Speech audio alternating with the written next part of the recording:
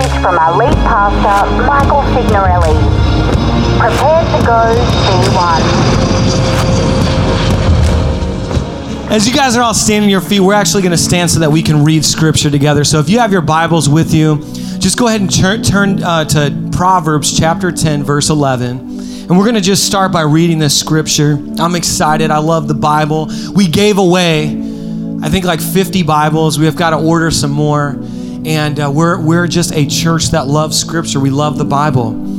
And we're just going to jump into it today. I'm so excited about this new series. And so before I start foaming from the mouth and screaming and all that, let's just start with Proverbs chapter 10, verse 11. The mouth of a good person is a deep, life-giving well, but the mouth of the wicked is a dark cave of abuse. So before you're seated, turn to the person next to you and say, "Don't cuss from your cave." Until you turn to the other one and say, "Don't cuss from the cave," okay? And you guys can be seated.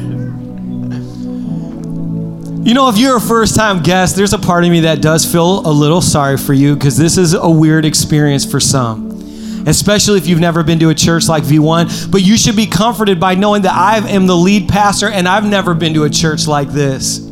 You know, we're on a journey to listen to God and do what he says and follow after his voice, and not just the religions and traditions of man, but to actually hear from God and what he's saying and go after his voice and what he has for New York right now.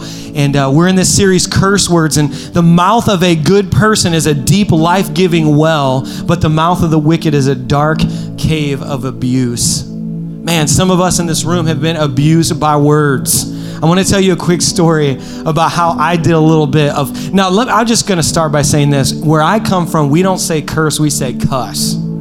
Anyone else here say cuss? Okay, I'm clearly in the minority. My wife and Evan were like, you got to say curse words because it's not Hillbillyville here. So we say cuss. And I was raised in a home that, even though it was a tragic home full of a lot of darkness, it was like we did almost every other sin except for cursing. It was like, okay, we can totally abuse drugs, but we're not going to say the F-bomb here. And I really learned how to cuss when I was in elementary school. I don't know where you learned how to curse. Some of you guys, that may have been your first word, depending on what your house was like, right?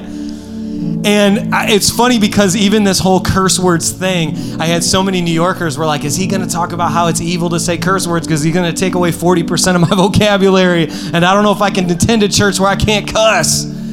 You know, and it's not really about that. We're going to talk about the things that come out of our mouth that curse our lives, okay?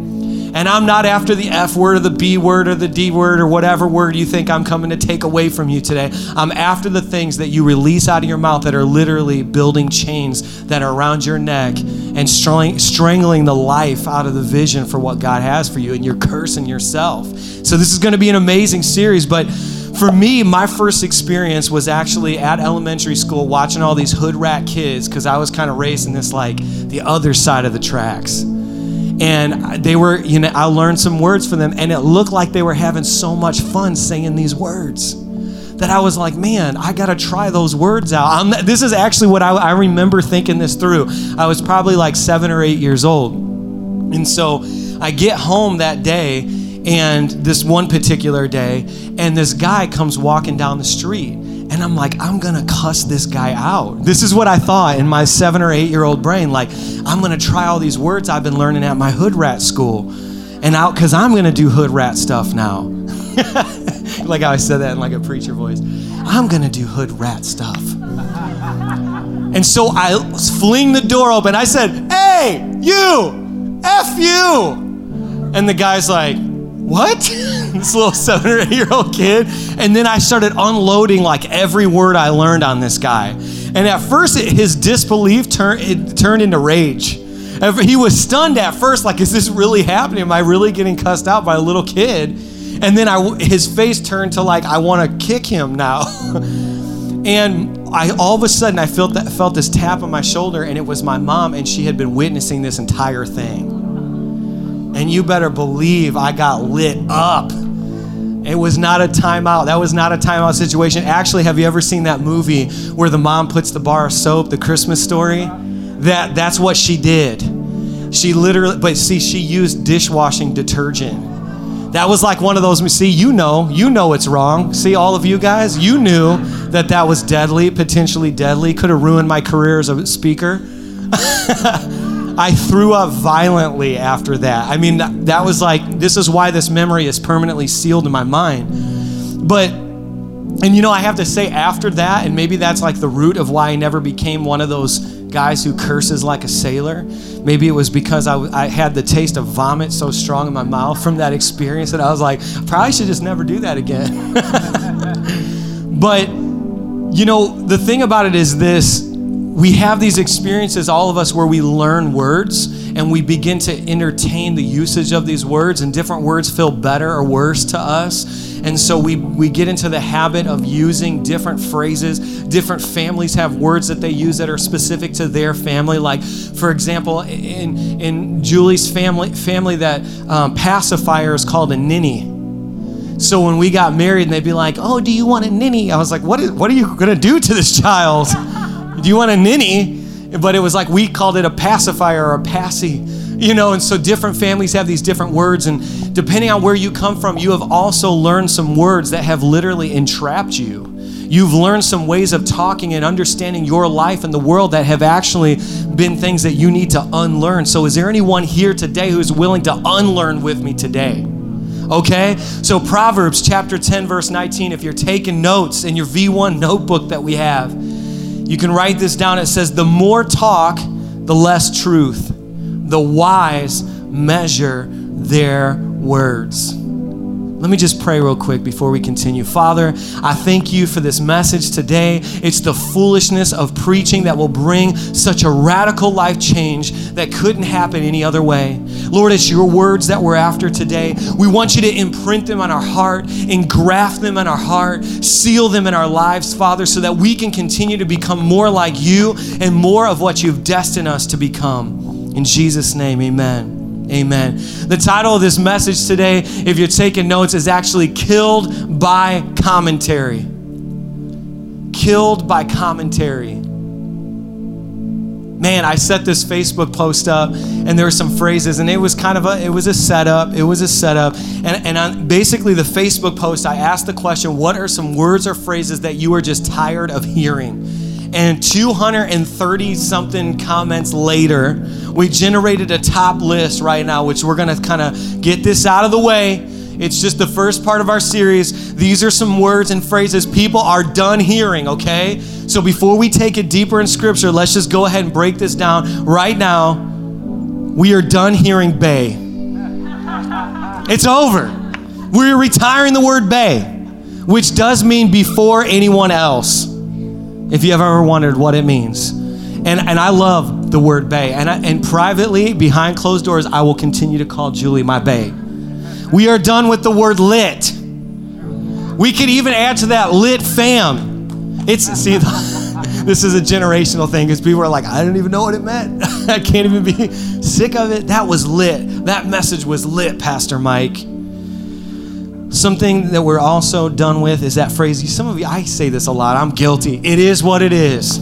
I said that 18 times this morning. Pastor Mike, we broke a cable. It is what it is.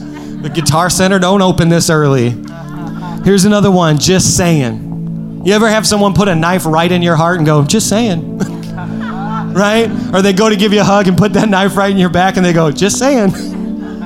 Yeah, am I the only one? Here's another one, and this is going to be our Father's Day message, so you have to come back for this one. Boys will be boys. Boys will be boys. No. Not at V1 Church. Boys will be men. Is that all right?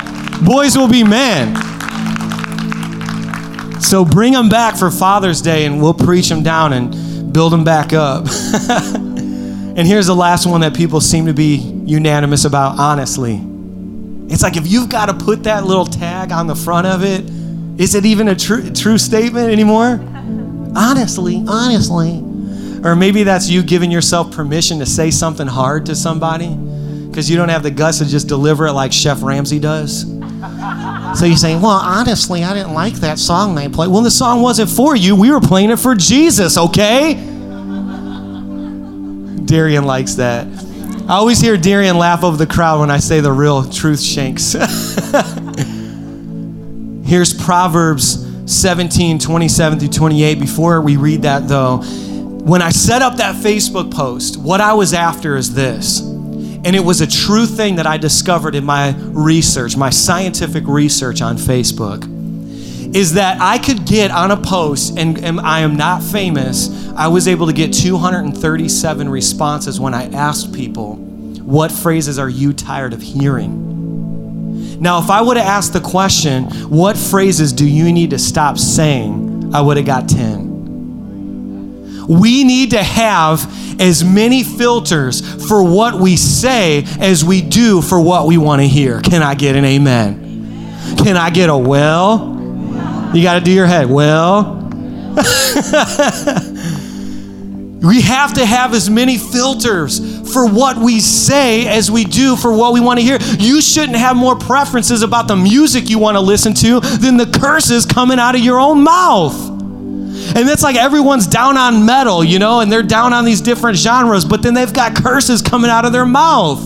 I'm like, I got to put an explicit label on your forehead, not the CD. You can burn the CD. Should we? Never mind.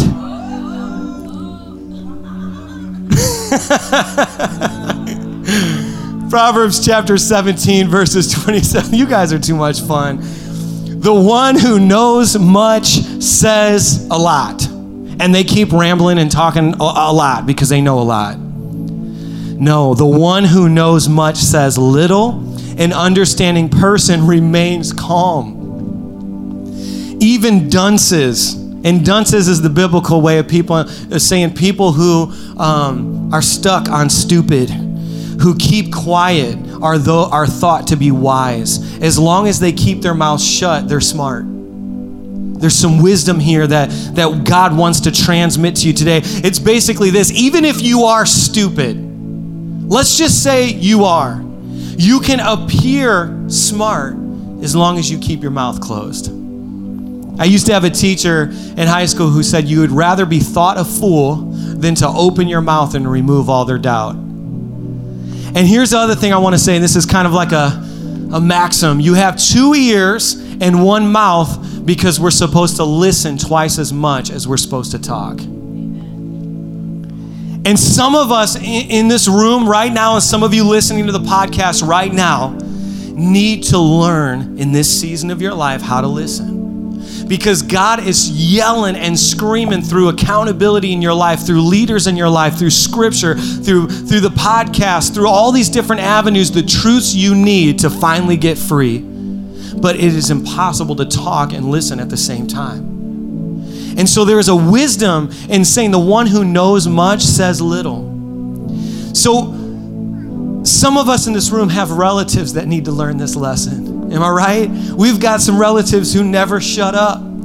You go over to their house and they continue to talk to you. And then when you get up to use the bathroom, they follow you to the bathroom to continue to talk to you. And they need this lesson. Take Solomon's advice when he said that you've got to learn how to listen. The reason why a human being has those 2 ears is by design. And it's funny because it's one of those gifts that's not elevated as much in the church. We don't elevate listening, right? Like we don't have a ministry of listeners. We have a ministry of noisemakers. How loud can Mike scream on the microphone? You're in. How loud can you play the guitar and worship and belt that note out? You're in. And we've really elevated the noisemakers in the kingdom of heaven, but I believe that what I want to happen here in this house is to say there's a ministry of listeners. There's those who have been graced in life to open both their ears and say, I'm listening, I'm here, I'm responding by listening. According to scripture, there is a direct correlation between how much someone talks and how little they know. Imagine with me right now this. Now, this is kind of like, I want you to go there with your imagination. This might be a nightmare to some of you. But imagine in your mind, all of a sudden, you hear a car roll up to your house or your apartment. and you look out the shades and you see it is Jesus in a Prius. I don't know what he would drive. I really don't. I imagine it would be something like that. He'd be like, I made this earth. I'm trying to minimally impact it, okay? Like, I made this whole thing. I'm trying to keep it together. So Jesus shows up in his Prius, and he gets out of the car, or his Kia Sportage, and he gets out of the car, and you see him coming towards your house. What is your first response? What is the thing that you're like, I've got to start cleaning my house. I got weed in the other room that I never got rid of because I just went to church once and had this little prayer I prayed, but I'm still kind of battling with that thing, you know? I've got to clear all the search history on my phone before Jesus gets into my house because he might ask to use my phone, and that would be really awkward, right? Like, imagine Jesus is literally on his way into your house right now, and you're in the inside watching this happen. What do you do? What do you do? You know, we have this story in Scripture, and it's a famous story. I'm going to take you there now. It's a story about these two women who had this situation, and how they responded is immortalized in Scripture for all of us to see, because it was so important to know what is the right response when Jesus shows up to your house. And you know, maybe he's not showing up in the flesh to your house today, but you know that Jesus is invading your space right now. You're in church, and he's showing up right now into your life. Let's look at Luke chapter 10, verses 38 through 42. Man, it's such an awesome story. It says this: as they continued their travel, Jesus entered a village. A woman by the name of Martha welcomed him and made him feel quite at home. She had a sister, Mary, who sat before the master, hanging on every word he said. But Martha was pulled away by all she had to do in the kitchen. Later, she stepped in, interrupting him. Master, don't you care that my sister has abandoned the kitchen to me? Tell her to lend me a hand. Man, she was bossing Jesus. And the master, Jesus, said this: Martha, dear Martha, you're fussing far too much and getting yourself worked up over nothing.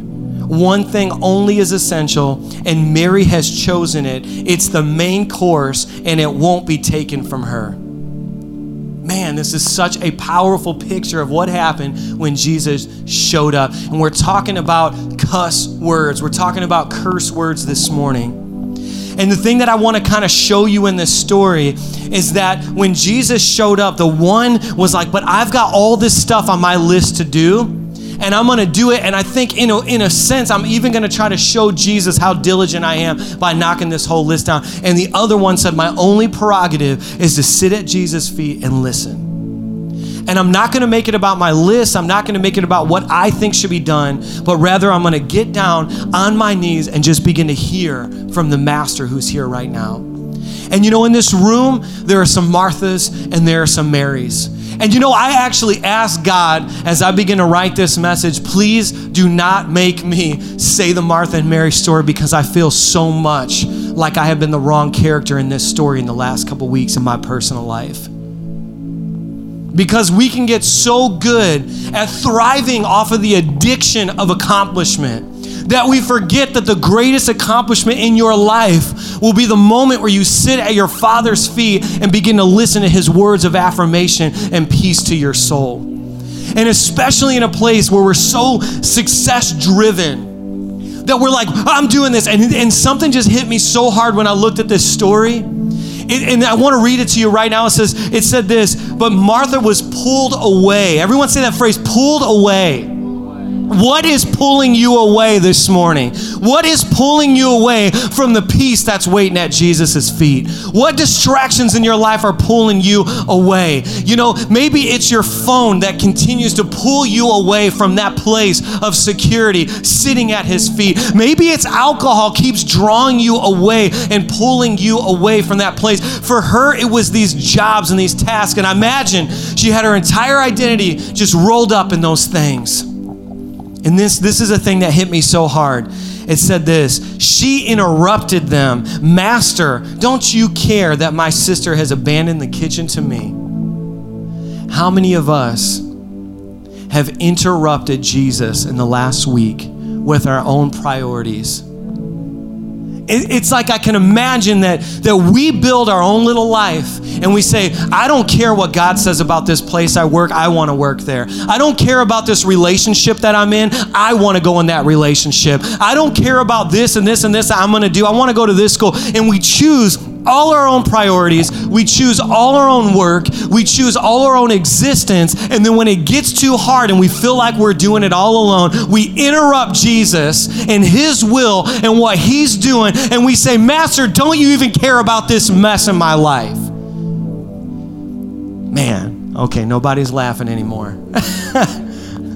Insert joke here. But I feel like you don't want to come here and just hear another TED Talk. You want to hear the words of God, am I right? And the word of God is sharp. And it's deeper when it cuts into your heart than a surgeon's scalpel, and it begins to go in and do surgery on your heart. And there's somebody here that needs to know that you've prioritized like the wrong character in this story. And you can't keep interrupting Jesus to save you from things he never assigned to you. Oh, can I say that again? For the note takers in the room, you cannot keep interrupting God's will to save you from something he never assigned to you.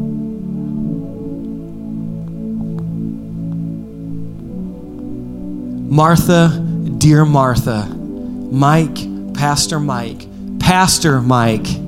you're fussing far too much and getting yourself worked up over nothing. How degrading. Her entire existence was built up in cleaning that kitchen and doing that work and stewarding that house. And Jesus sums up all her entire existence and all her doing and all her striving in one word. You know what the word was? Nothing. How degrading, right? Or how liberating. Some of you in this place would be offended if I told you you're getting worked up over nothing. What, you're calling my job nothing? You're calling my bills nothing? You're calling my relationships nothing? Well, who assigned it to you? Oh man, church attendance is 0 next week. Here's the freeing, liberating moment in this message. It's that because Jesus is still speaking the truth, there's still time for you to take the true assignment. Because Jesus is still speaking and still trying to give you the truth for your life, you can accept it and say, I'm going to get off this thing that I've been fussing about, and I'm going to go sit down at the feet of the Master and just begin to receive. And you know, I had to live this message out this week, and it was so hard, and I cried like a baby before God.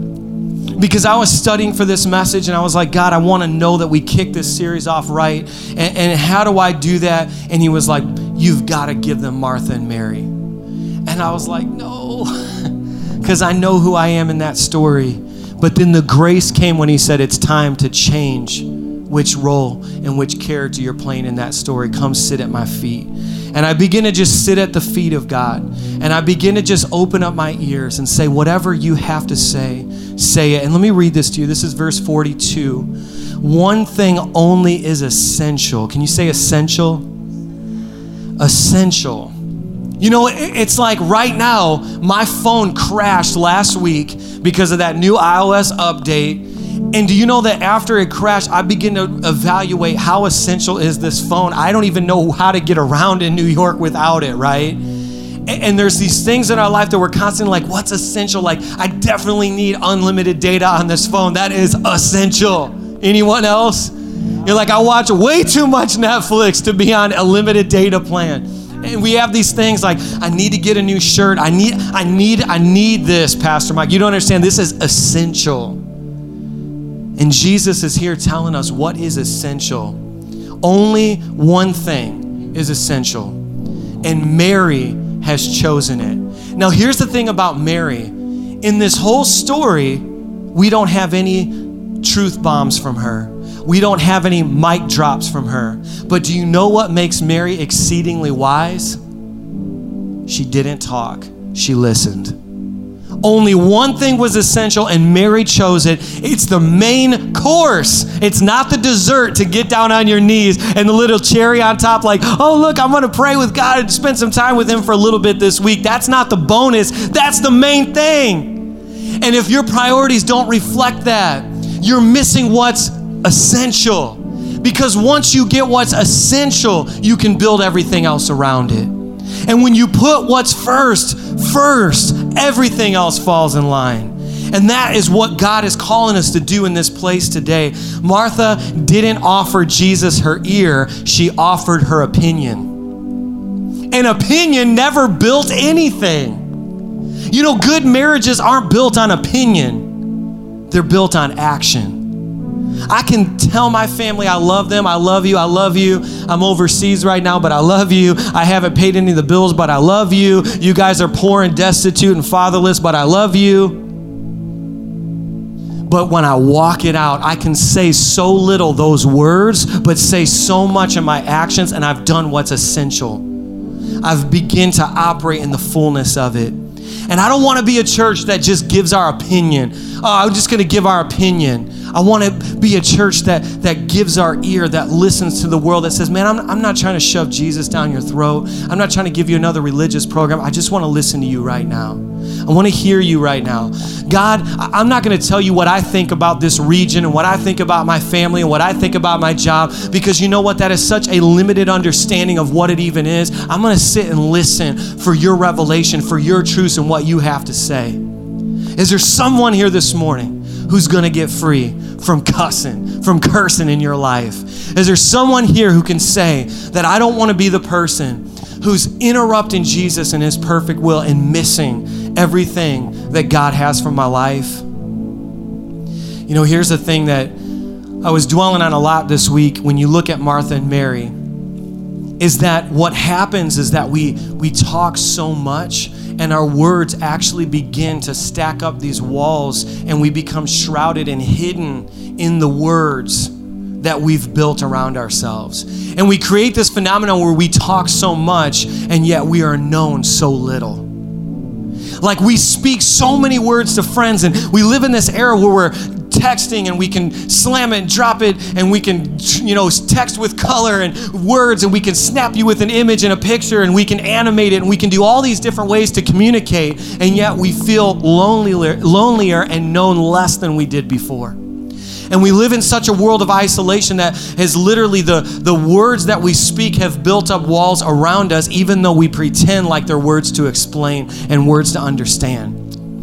And something that I never, ever, ever want to do is this. I never want to tell God the truth about a thing. I want God to tell me the truth about a thing. Because as long as you kind of have a monopoly on it in your own mind, you're holding back his opinion. And when you look at Martha and Mary, you see this. Martha, dear Martha, you're fussing too much. But she had this opinion. She said, see that one on the floor listening to you? What's wrong with her?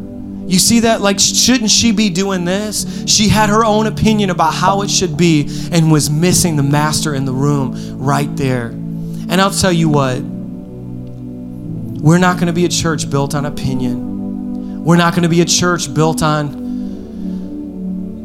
the things that we heard from yesterday and the families that we were raised in, because it's time to unlearn and shed those things off. I want to say this, and you don't have to raise your hand and bust yourself out, but is there anyone in the room whose mind literally never stops talking?